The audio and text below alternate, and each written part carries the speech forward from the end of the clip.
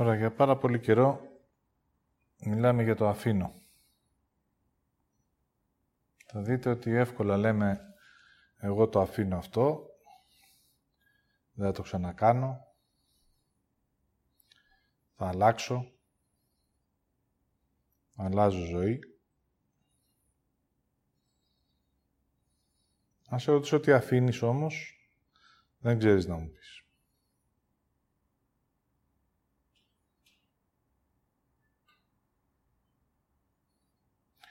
Στην πραγματικότητα η έκφραση θα είναι «δεν αντέχω άλλο» ή «δεν μπορώ». Αλλά δεν μπορείς να μου καθορίσεις ξεκάθαρα τι είναι αυτό που χρειάζεται να αφήσεις και τι είναι αυτό που αφήνεις. Στην πραγματικότητα το αφήνω μέσα στον άνθρωπο έχει παράπονο, αγανάκτηση, απόγνωση.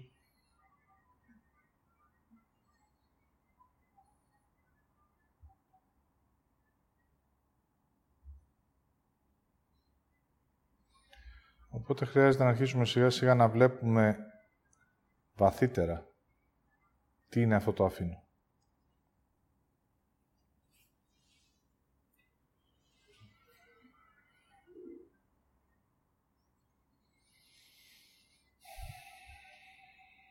Όταν έχεις φτάσει στο σημείο να παραπονιέσαι, να εξοργίζεσαι, να αντιδράς, να φωνάζεις, τότε σημαίνει ότι δεν υπάρχει επίγνωση μέσα σου.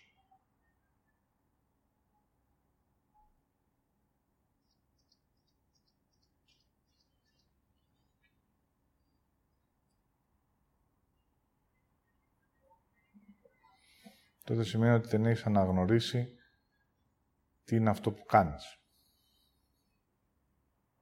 Και από ποιο βάθος προέρχεται.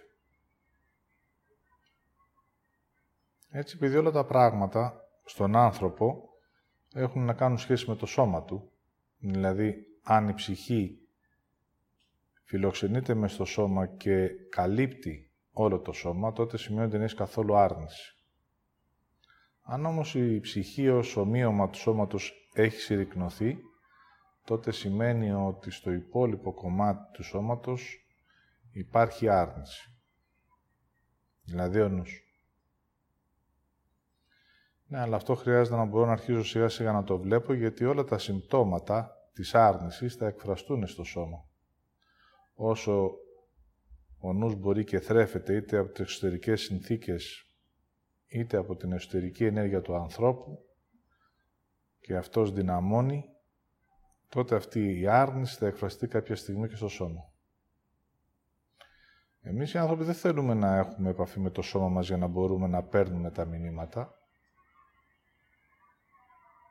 Δηλαδή, ακόμα και αν τυχόν ξεκινάει κάτι να συμβαίνει στο σώμα μου, αν είχα επίγνωση, θα μπορούσα να το πιάσω από την αρχή. Δηλαδή, τη στιγμή που είναι ένα μικρό σπυρί. Όμως, επειδή εμείς δεν νιώθουμε και δεν αισθανόμαστε και δεν έχουμε καμία επαφή με την αλήθεια μας και με αυτό που μας συμβαίνει, τότε τα πράγματα θα τα αφήσουμε να φτάσουν στο απροχώρητο και μετά πάλι μέσα από το φόβο και τον πανικό και το θυμό ψάχνουμε να μαζέψουμε τα ασημάζευτα.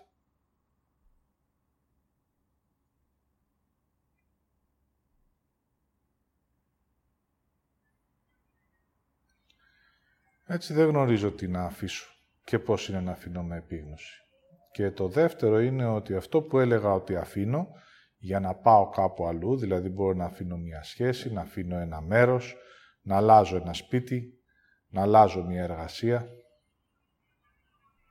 Αν μείνετε να δείτε λίγο αυτού του τύπου οι αλλαγές, στην πραγματικότητα μέσα κρύβουν μια προσδοκία μέσα από το νου μου ότι εκεί που θα πάω θα είμαι καλύτερα. Δηλαδή έχει ένα συγκρίσιμο κομμάτι.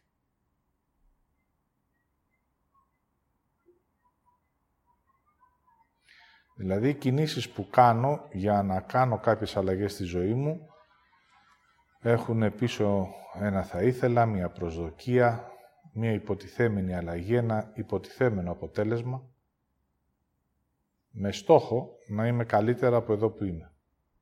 Δεν θέλω να δω ότι εδώ που είμαι για κάποιο λόγο και κάτι έχει να μου δείξει, δηλαδή τι χρειάζεται να αφήσω για να μπορέσω να πάω στο επόμενο βήμα. Εγώ πετάγομαι κατευθείαν από το ένα στο άλλο, μέσα από την προσδοκία. Στην πραγματικότητα έτσι δεν αφήνω ποτέ. Γιατί παίρνω μαζί μου και εκείνο το κομμάτι που δεν έχω δει με επίγνωση, δεν το έχω αφήσει και έτσι στην καινούρια μου διαδρομή, που είναι επιλογή μέσα από το νου μου και μέσα από την προσδοκία, θα έχω δύο βάρκες. Θα έχω και την προηγούμενη, την οποία δεν την έχω ολοκληρώσει και δεν την έχω αφήσει, θα έχω και την επόμενη διαδρομή που ξεκινάω. Οπότε με αυτόν τον τρόπο, εάν για αρκετό χρονικό διάστημα κρατάω και το παλιό και το καινούριο, προσδοκώντας ότι κάποια στιγμή το παλιό θα μικρύνει και θα καλυφθεί το κενό από το καινούριο, τότε στην πραγματικότητα φτάνω σε ένα σημείο και καταραίω.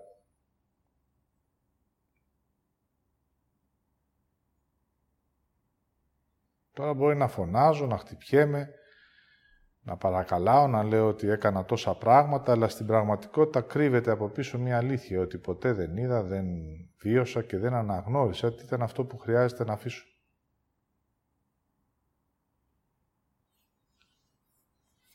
Οπότε σήμερα θα αρχίσω να είμαι λίγο πιο συγκεκριμένος, γιατί χρειάζεται να γνωρίζετε ότι ακόμα και οι άνθρωποι που ακολουθούν αυτό που δήθεν ονομάζουμε πνευματικότητα ή ψάχνονται στην πραγματικότητα, αυτό το οποίο ψάχνουν να βρουν μέσα από την προσδοκία είναι μία άλλη ζωή. Δεν θέλουν να δουν και να αφήσουν. Έτσι, αν εγώ είμαι ένας δάσκαλος που θα σου δείξει αυτό που χρειάζεται να αφήσεις και δεν θα στηριχθώ πάνω στην προσδοκία, που μπορεί να είναι ο παράδεισος, η μεταθάνατο ζωή, αυτό που θα ζήσεις στο αύριο αν κάνεις κάποιες αλλαγές, να αναφέρομαι δηλαδή σε αυτά που θα συμβούν αν κάνεις αλλαγές, τότε για το νου δεν είμαι ευχάριστος, γιατί αυτό που χρειάζεται να λάβει ο άνθρωπος είναι η επίγνωση. Τι έχει να του δείξει αυτή η διαδρομή και ποια είναι η άρνηση που έχει τιμηθεί. Αν όμως δεν ασχοληθώ καθόλου με το χθες σου και με το σήμερά σου, που είναι απόρρια του χθες σου, και σου μιλάω μόνο για ένα μελούμενο, για ένα θα ήθελα, τότε μαζί μπορούμε να αρχίζουμε να περπατάμε την βάρκα της προσδοκίας και να περιμένουμε να συμβεί μια αλλαγή μέσα από τις αλλαγές που μπορούν να γίνουν σε πρακτικό επίπεδο, αλλά αν μέσα σου έχεις κρατήσει ακόμα αυτό το οποίο δεν θέλησες ποτέ να δεις, αυτό θα ξαναθρέφεται μέσα από τις καινούργιες σου πράξεις. Είναι δηλαδή σαν να κρατάς μέσα σου και κάποιον άλλον, τον οποίο μπορεί η καινούργια σου πράξη να σου δίνει λίγο φως, αλλά θα σου το τρώει αυτό που κρατάς από το παρελθόν. Έτσι, ποτέ δεν θα μπορέσεις να αλλάξεις πλευρά, να ζήσεις ολοκληρωτικά το καινούριο, γιατί δεν έχεις αφήσει. Οπότε χρειάζεται να γίνουμε λίγο πιο πρακτικοί, πιο ουσιώδεις. Τα πράγματα έχουν δύο επίπεδα. Το πρώτο είναι η επίγνωση σε ένα βαθύτερο επίπεδο και το δεύτερο είναι το σωματικό. Όλα αναγνωρίζονται, εκφράζονται μέσα από το σώμα μας. Οπότε αλλαγές χωρίς να είναι βιωμένες στο σώμα μας δεν υπάρχουν. Είναι όλες μία φαντασίωση.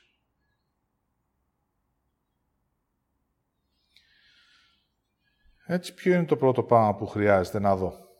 Το πρώτο πράγμα που χρειάζεται να δω είναι το δεν.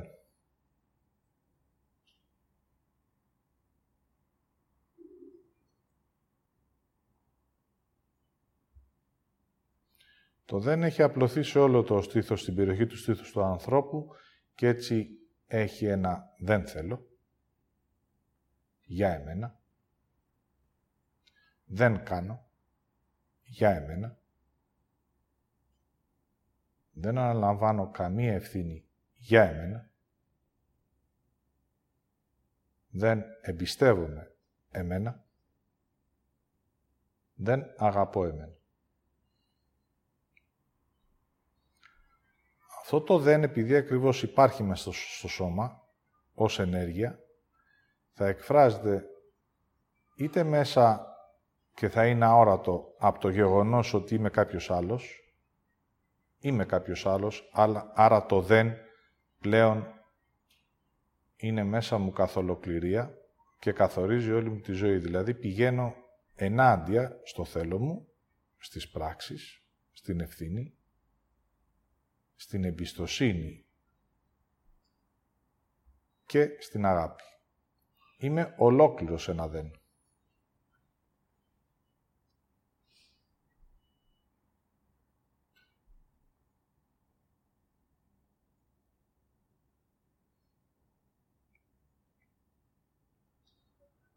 Στην πραγματικότητα είναι το όχι εγώ.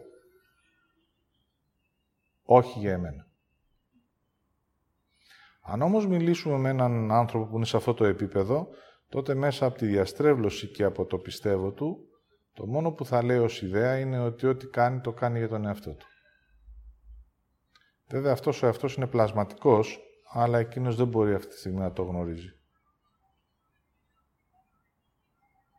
Έτσι το πρώτο που υπάρχει μέσα μας είναι το δεν. Πώς μπορώ όμως αυτό το δεν αρχίζω να το βλέπω, ότι είναι υπαρκτό?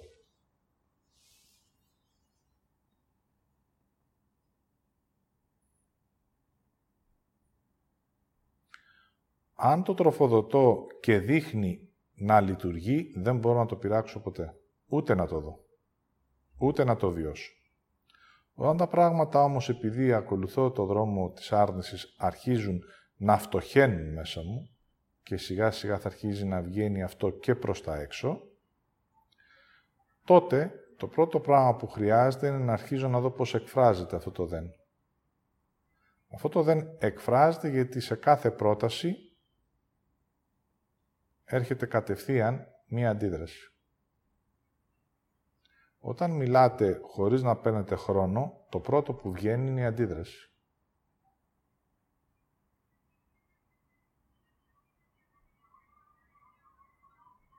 Προηγείται βέβαια η άρνηση, αλλά μπορεί να μην μπορέσει να αντιδεί σε αυτό το σημείο. Γιατί δεν έχεις προλάβει να πάρεις επαφή με το σώμα σου και να δεις ότι η άρνηση αρχίζει και βγαίνει από μέσα προς τα έξω. Η αντίδραση θα είναι η έκφραση της άρνησης. Έχει μέσα ένα όχι. Αν πάρεις λίγο χρόνο, θα μπορεί να αρχίζει να γίνεται αισθητή, να είναι υπαρκτή δηλαδή. Να μπορείς να τη βιώνεις. Έχει μία αγριάδα. Έχει έναν αόρατο πόλεμο. Έχει μία ικανοποίηση της μάχης, γιατί μου δίνεις ένα αντικείμενο και εγώ θα το αρνηθώ και θα αντιδράσω. Αυτό χρειάζεται να αρχίζετε να το βλέπετε στις πρώτες κινήσεις που θα κάνετε, στην πρώτη έκφραση. Αυτή η έκφραση μπορεί να είναι από μία απλή γκριμάτσα μέχρι λόγος, μέχρι αποστροφή.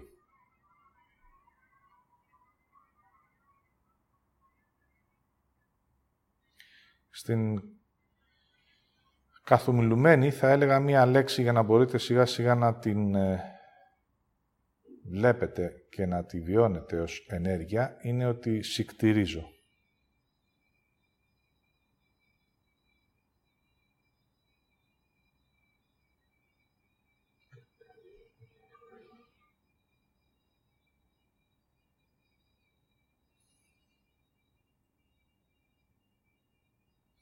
Αν μείνεις λίγο και την βλέπεις την άρνηση και την αντίδραση, τότε αρχίζει το δεν να γίνεται ορατό και να βιώνεται.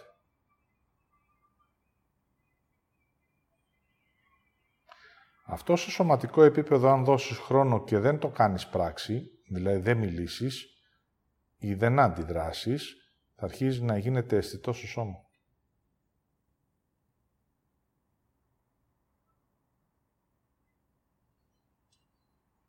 Ανάλογα με τα επίπεδα της άρνησης από το οποίο έρχεσαι, θα έχει μέσα από το βάθος να υπάρχει ένα θηρίο που θέλει να τα κάνει όλα ίσιωμα, μέχρι την πιο απλή μορφή του να έχει παράπονο.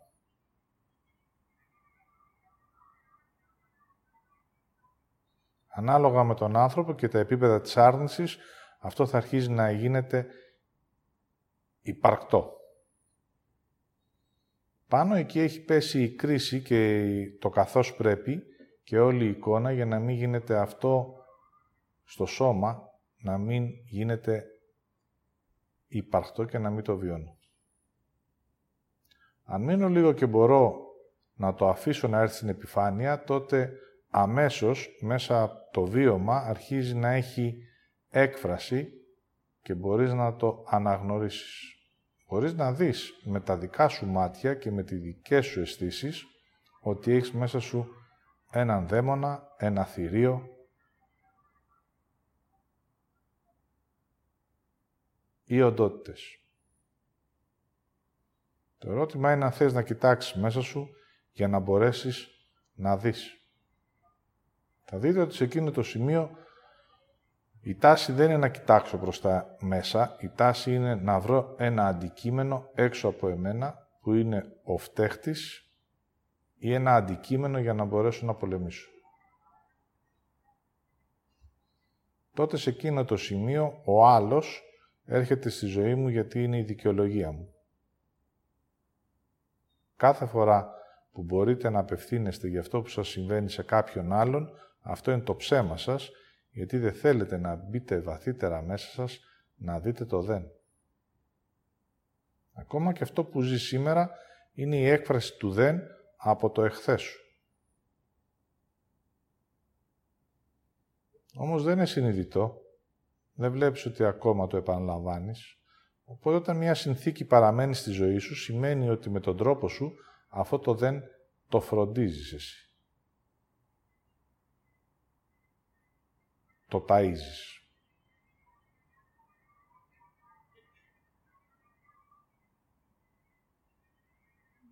Σε εκείνο το σημείο, για πρώτη φορά μπορείς να δεις μέσα από ένα άλλο πρίσμα ότι εγώ δεν έχω θέλω, εγώ δεν κάνω για μένα. Δηλαδή εμφανίζεται ένα εγώ πρώτη φορά, ενώ πριν ήταν ανύπαρκτο. Οπότε το δεν και το όχι, όταν δεν έχουν μέσα το εγώ, είναι μόνο άρνηση και αντίδραση.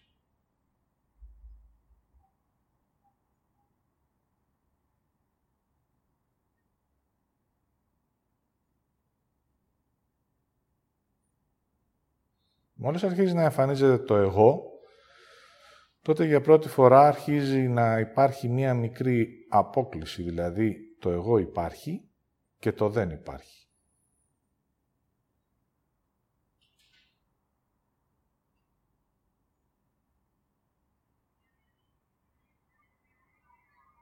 Μόλις αρχίζει το εγώ να γίνεται υπαρκτό, τότε από το πεδίο μου φεύγουν οι δικαιολογίες που είναι οι άλλοι.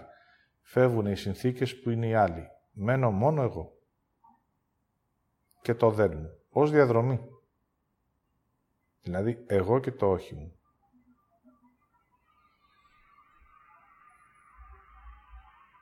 Αυτό αν το δείτε στην καθημερινότητά σας, γιατί χρειάζεται να αρχίζουν τα πράγματα να γίνονται πρακτικά, μόλις θα σας πει κάποιος κάτι, οτιδήποτε είναι αυτό, θα παίρνετε λίγο χρόνο για να εμφανίζεται η άρνηση στην επιφάνεια.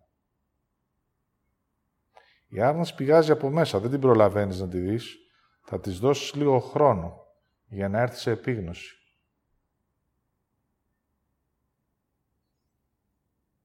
Το είμαι αρνητικός είναι το αποτέλεσμα, είναι δηλαδή το τέλος. Εκεί πλέον έχεις χάσει την επαφή. Έχει γίνει πράξη η άρνηση. Έχει γίνει επιλογή.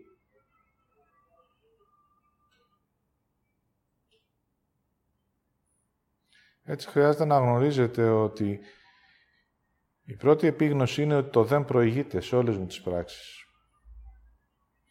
Αλλά δεν είναι ορατό. Από εκεί ξεκινάω.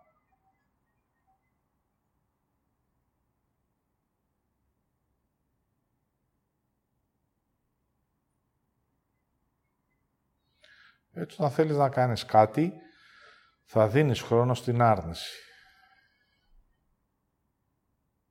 Για να εμφανιστεί. Δείτε λιγάκι γιατί η καθυστέρηση έχει κατηγορηθεί τόσο πολύ, γιατί μέσα από αυτή τη μικρή καθυστέρηση θα αρχίσει να είναι υπαρκτή και η άρνηση, που είναι μέσα μου. Αν μείνεις λίγο σιωπηλός, θα αρχίζουν να έρχονται μπροστά στα μάτια σου, να καθαρίζει όλες οι οντότητες που έχεις μέσα σου. Αν πεις θέλω να τις δω και βάλεις τη θέλησή σου, θα αρχίζεις να έχεις και εικόνες. Και στο σώμα σου θα έχεις το βίωμα.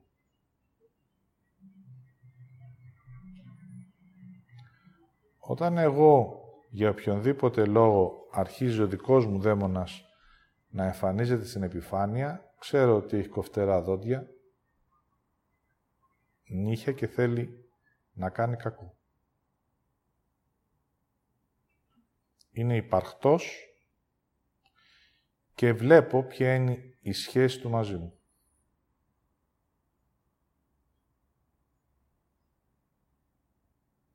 Εκείνη τη στιγμή ζητάει τροφή. Δηλαδή να κάνω μία πράξη για να τραφεί.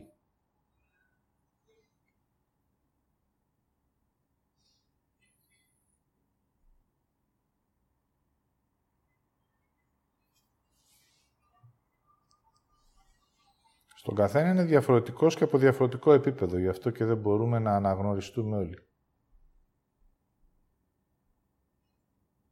Αν όμως μείνεις λίγο θα δεις ότι αυτό το δεν που υπήρχε μέσα, το όχι σε εμένα, με οδήγησε σε όλες μου τις επιλογές. Όλες μου οι επιλογές ήταν όχι σε εμένα.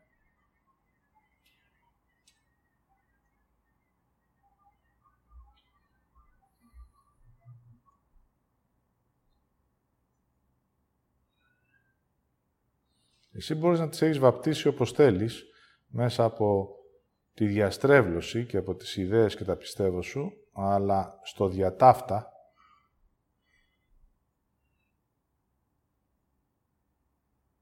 πήγαινα ενάντια σε μένα. Δεν παίζει ρόλο στην αντίθετη ροή πόσο βαθιά πήγες. Το δεν ήταν εκεί όμως.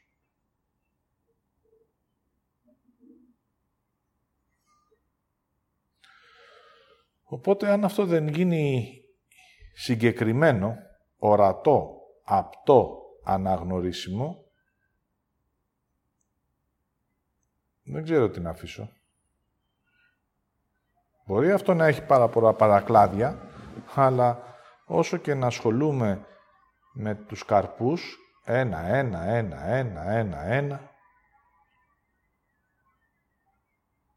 αυτό επειδή είναι στη ρίζα μέσα και εγώ το θρέφω, θα συνεχίζει να βγάζει καρπούς.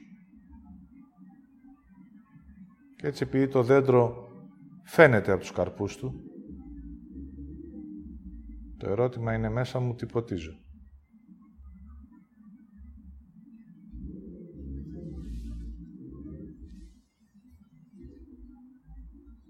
Όλο αυτό για να μπορεί να γίνει ορατό, χρειάζεται να εκδραματιστεί, να γίνει πράξη. Έτσι λοιπόν μία ζωή η οποία έχει μέσα τις πράξεις άρνησης, έχει δώσει συγκεκριμένα αποτελέσματα και τώρα το μόνο που έχει να μου δείξει είναι το δικό μου δαίμονα.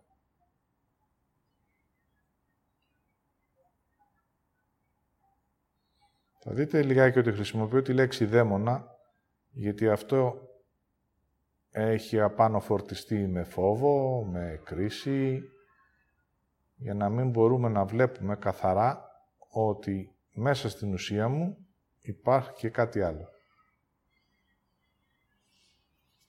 Όταν αυτό εμφανίζεται, αλλάζει τα χαρακτηριστικά μου, τα μάτια μου, τις εκφράσεις μου, τις κινήσεις μου.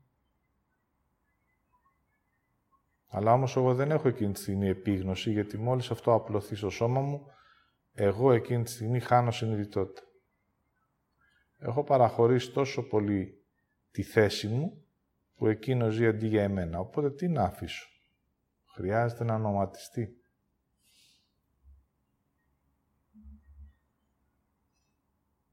Εγώ χρειάζεται να αφήσω το θηρίο μέσα μου. Αλλά αν δεν έχω επίγνωση αυτού του θηρίου, τι να αφήσω.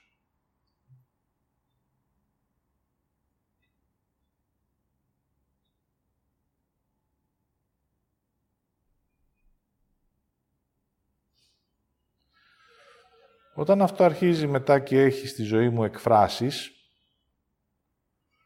θα δείτε ότι χρειάζεται πρώτα να μείνω, να δω ποιος ήταν αυτός που έκανε τις επιλογές, ποιος ήταν αυτός που έκανε αυτή τη διαδρομή, ζώντας μέσα από εμένα, αντί να κάθομαι να λέω εγώ θα αλλάξω προσδοκώντας μία άλλη ζωή χωρίς από μέσα μου να αφαιρέσω αυτόν που υπηρετώ.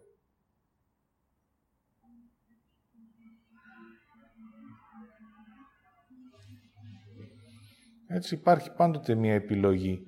Ή θα κάνω το θέλω μου και την ανάγκη μου, πράξη, ή θα ταΐζω την άρνηση.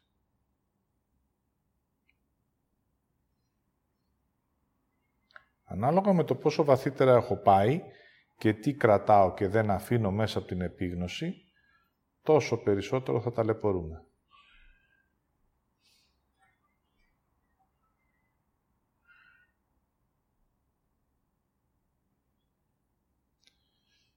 Τώρα σε σωματικό επίπεδο. Πώς είναι το αφήνω με επίγνωση?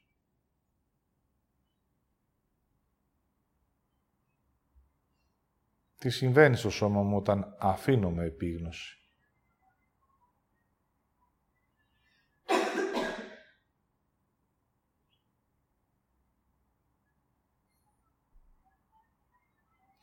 Μέσα από το σώμα μου μπορούν να αφαιρεθούν τα δεν, τα όχι, οι αρνήσεις και οι καρποί τους με δύο τρόπους. Ο πρώτος τρόπος είναι να αφαιρεθούν από κάποιον άλλον για λίγο για να μπορώ να πάρω μία ανάσα, να δω δηλαδή μία μικρή διαφορά.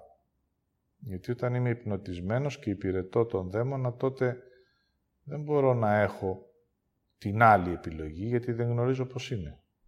Ειδικότερα όταν αυτές οι επιλογές συμβαίνουν πάρα πολύ μικρή ηλικία. Έτσι έχω συνηθίσει να είμαι η άρνηση, οπότε το να έχω μάθει εγώ να αναπνέω με 5 μόνο κυβικά αέρα, ενώ αν ήμουν ο εαυτός μου θα ανέπνεα με 100, δεν ξέρω πώς είναι να αναπνέω περισσότερο από τα 5. Έτσι χρειάζεται από μέσα μου να αφαιρεθεί κάτι για να μπορέσω να έχω λίγο περισσότερη ανάσα. Μόλις αφαιρεθεί μία οντότητα μέσα από εμένα, επειδή εγώ ακόμα δεν έχω επίγνωση, εσύ μου την αφαιρείς, το μόνο που μπορώ να έχω είναι ότι κάτι μου έκανες, κάτι μου έκανες.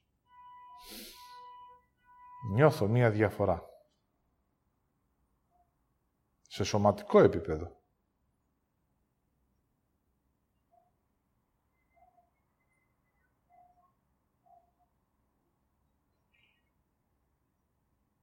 Αν σου αφαιρέσω εγώ ένα μέρος της άρνησής σου, τότε σε σωματικό επίπεδο για λίγο θα κρυώνεις.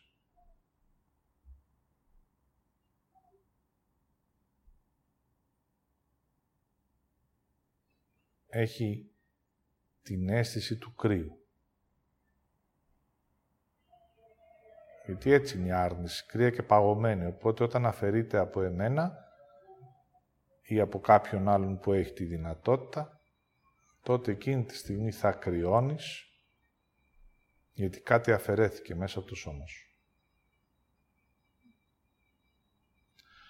Αν για οποιοδήποτε λόγο οδηγηθείς και δεις εσύ μέσα από την επίγνωση τι χρειάζεται να αφήσεις και μέσα από τη θέλησή σου θελήσεις να το αφήσεις, δηλαδή το κάνεις εσύ ο ίδιος, τότε η αίσθηση σε σωματικό επίπεδο είναι σαν να έχεις πυρετό.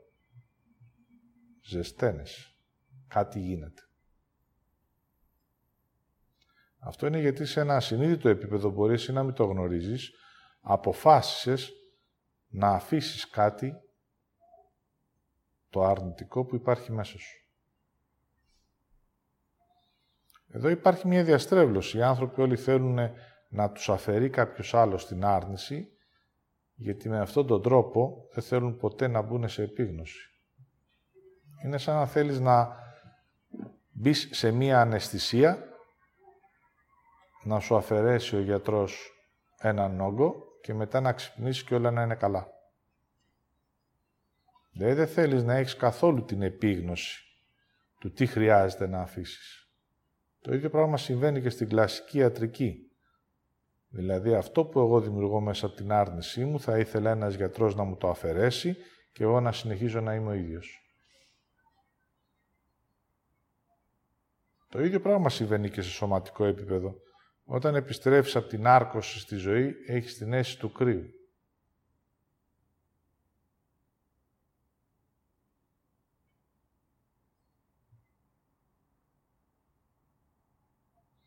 Αν όμως εσύ θελήσεις να δεις τι φιλοξενείς, τι ταΐζεις και τι κάνεις στη ζωή σου για να μείνεις εσύ και για να μην ζεις, τότε, εάν έρθει αυτό σε επίγνωση και εσύ ο ίδιος θελήσεις να το αφήσεις και έχεις τη δύναμη να το αφαιρέσεις, χρειάζεται εδώ να είμαστε λίγο πιο συγκεκριμένοι,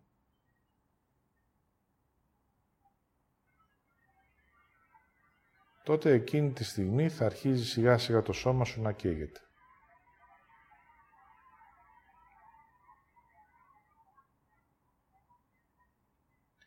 Χρειάζεται να γνωρίζετε ότι αυτό που λέμε Θεός και εμείς φοβόμαστε και λέμε, κρίνουμε, πάντοτε με κάποιο τρόπο θα αφαιρεί κάτι που δεν χρειαζόμαστε για να μπορέσουμε να νιώσουμε όμως και για να αισθανθούμε. Δηλαδή το ζητούμενο δεν είναι να διορθώσει τα πράγματα, το ζητούμενο να σου δώσει μία επίγνωση της διαφορετικότητας. Βέβαια εσύ επειδή ακριβώς σε ασυνείδητο επίπεδο θα επιλέξεις να ξαναδημιουργήσεις αυτό που αφαιρέθηκε,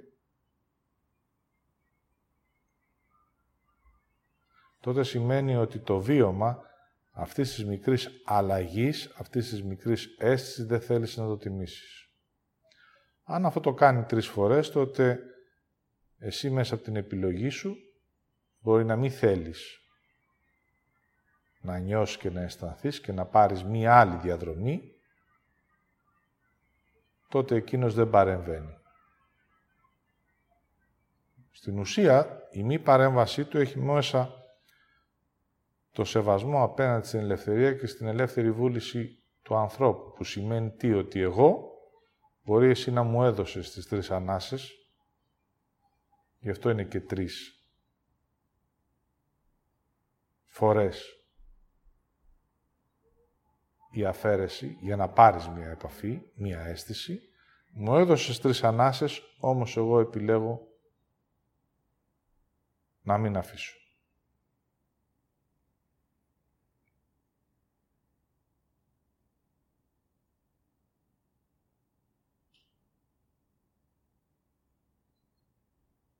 Έτσι, αν πάρετε λίγο το χρόνο σας και πάρετε επαφή με το σώμα σας,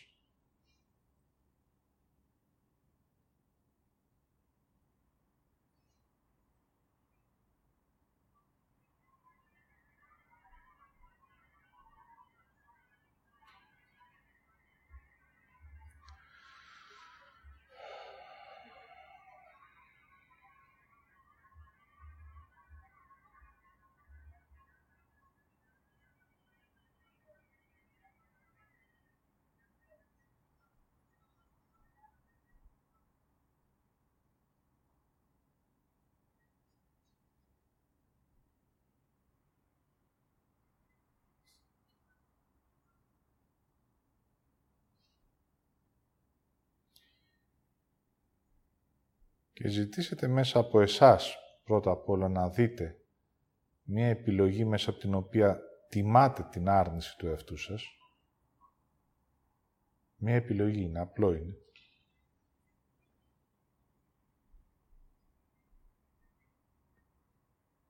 Μπορεί να είναι μία μικρή κουκκίδα, αλλά γύρω από αυτή την άρνηση υπάρχουν άνθρωποι, καταστάσεις, συνθήκες.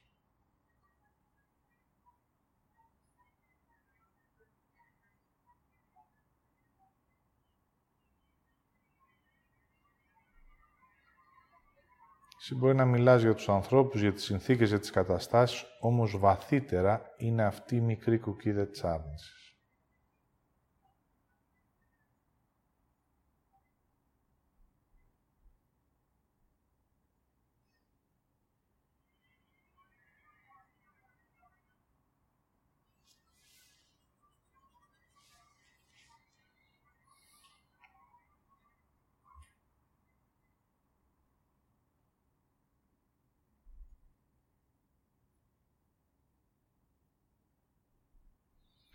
Έτσι, ανάλογα με το περπάτημα του καθένα, μπορεί να βρει το δεν στο θέλω.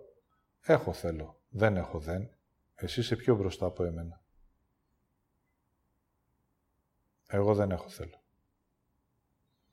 Μπορεί εσύ να κάνεις για σένα, εγώ δεν κάνω για μένα.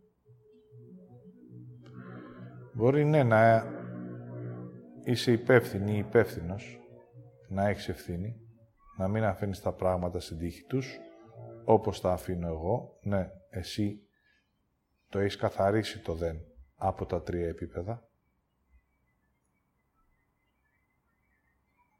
Οπότε μπορεί να έχεις να δουλέψεις το δεν της εμπιστοσύνης και το δεν της αγάπης.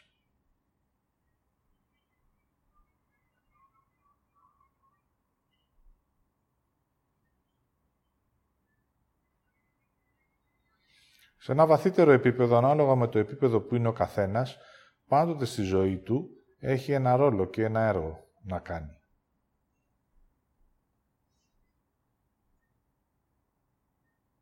Έχεις ακριβώς ό,τι χρειάζεσαι για να μπορέσεις να το ολοκληρώσεις. Δεν εμπιστεύομαι αυτό που είμαι.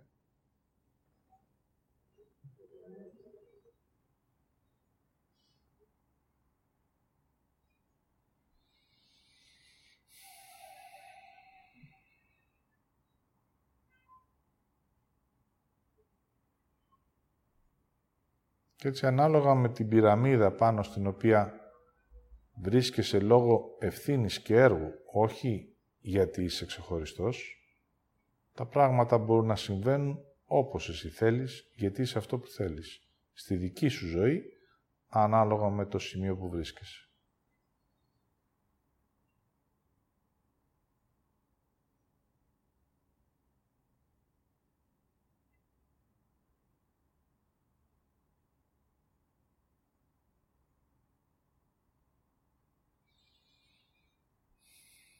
Έτσι, αν τα πράγματα δεν γίνουν ορατά, να βιωθούν και να είναι αναγνωρίσιμα, να υπάρχει αναγνώριση και επίγνωση αυτής της εσωτερικής αλήθειας, της άρνησης μου, τότε δεν μπορείς να αφήσεις.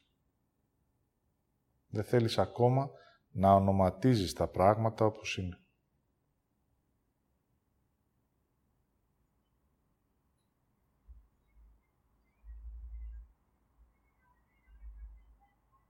Λίγο πριν φτάσει στην επίγνωση, για να μπορούν αυτό να είναι φανερό, θα μου φέρεις μπροστά μία δικαιολογία πάλι. Για να μην συμβεί επίγνωση.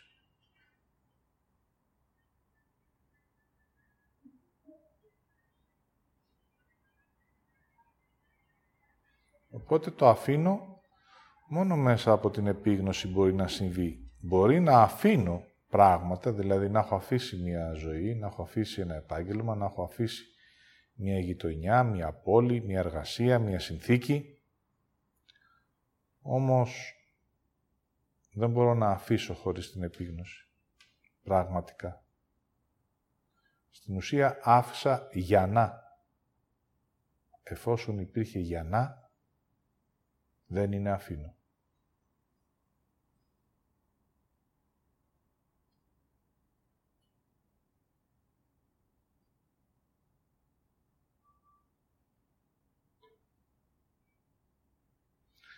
Έτσι το αφήνω έχει 2 όψεις. Τη μία φορά θα αφήσεις μέσα από τη θέληση, αλλά μέσα από ένα πιστεύω και μία προσδοκία, για να φτάσει η στιγμή της επίγνωσης, να είναι όλα ξεκάθαρα, για να αφήσεις πλέον με επίγνωση. Στην πρώτη περίπτωση χρησιμοποιείς και το αφήνω της προσδοκίας ή το αφήνω της διαταγής ή το αφήνω της υποχρέωσης ή το αφήνω επειδή μου το είπες, το χρησιμοποιείς για να τιμηθείς, για να δεις τι έχεις κάνει, για να μεγαλώσεις τη δίθεν διαδρομή σου, για να σε λυπηθούνε, για να σε θαυμάσουνε. Το αφήνω με επίγνωση έχει όμως μόνο εμένα, μέσα από την αναγνώριση ότι αυτό απλά χρειαζόταν να το αφήσω νωρίτερα, όμως εγώ αρνιόμουν να μπω σε επίγνωση.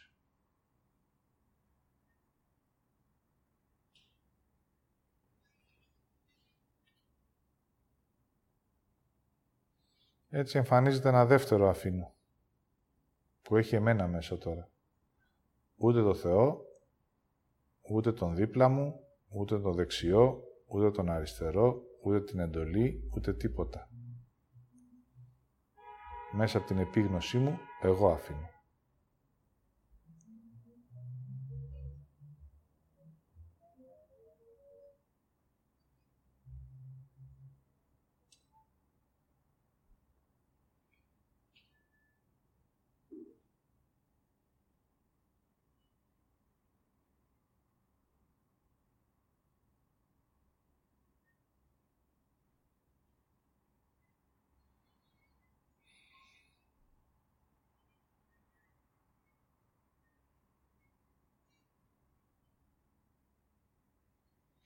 Έτσι, στην πρώτη διαδρομή μου,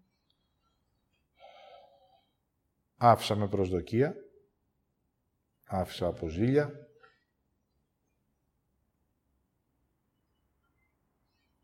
άφησα από το δεν γινόταν αλλιώς,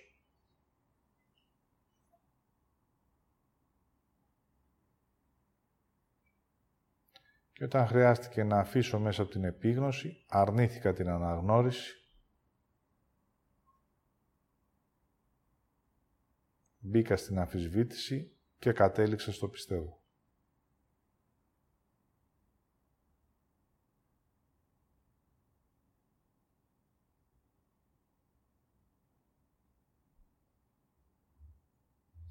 Έτσι πίστευα πάντοτε ότι τα έκανα καλά.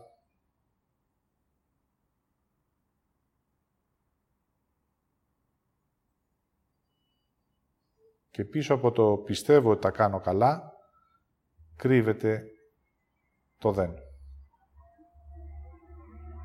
Οπότε έτσι δεν μπορώ να αφήσω.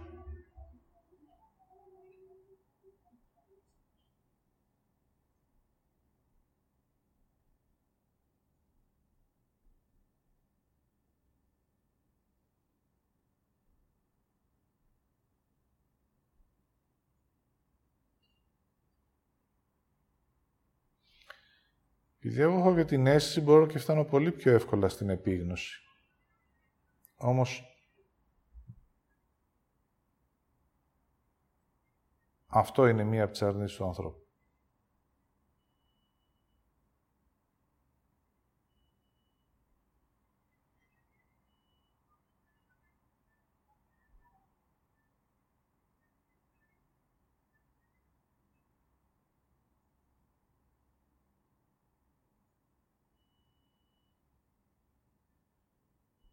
Έτσι, για να μην αφήσω, προτίμησα να μην βλέπω, να μην βιώνω και να μην έχω αναγνώριση. Έτσι, για να μπορέσουμε να δούμε τι είναι αυτό το αφήνω, πρώτα μπείτε στην επίγνωση, χωρίς κρίση και χωρίς ενοχή, να μάθετε να ονοματίζετε τα πράγματα όπως είναι.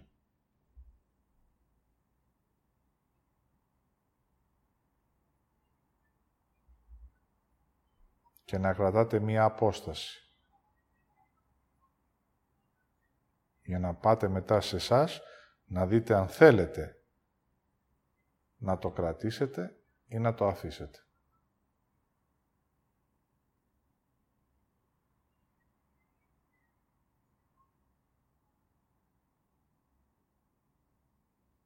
Έτσι από εδώ και πέρα χρειάζεται τα πράγματα να λέγονται με το όνομά τους.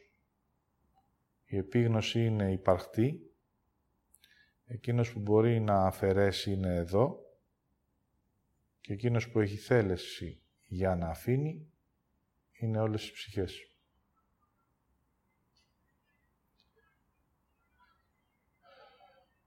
Μέχρι εδώ.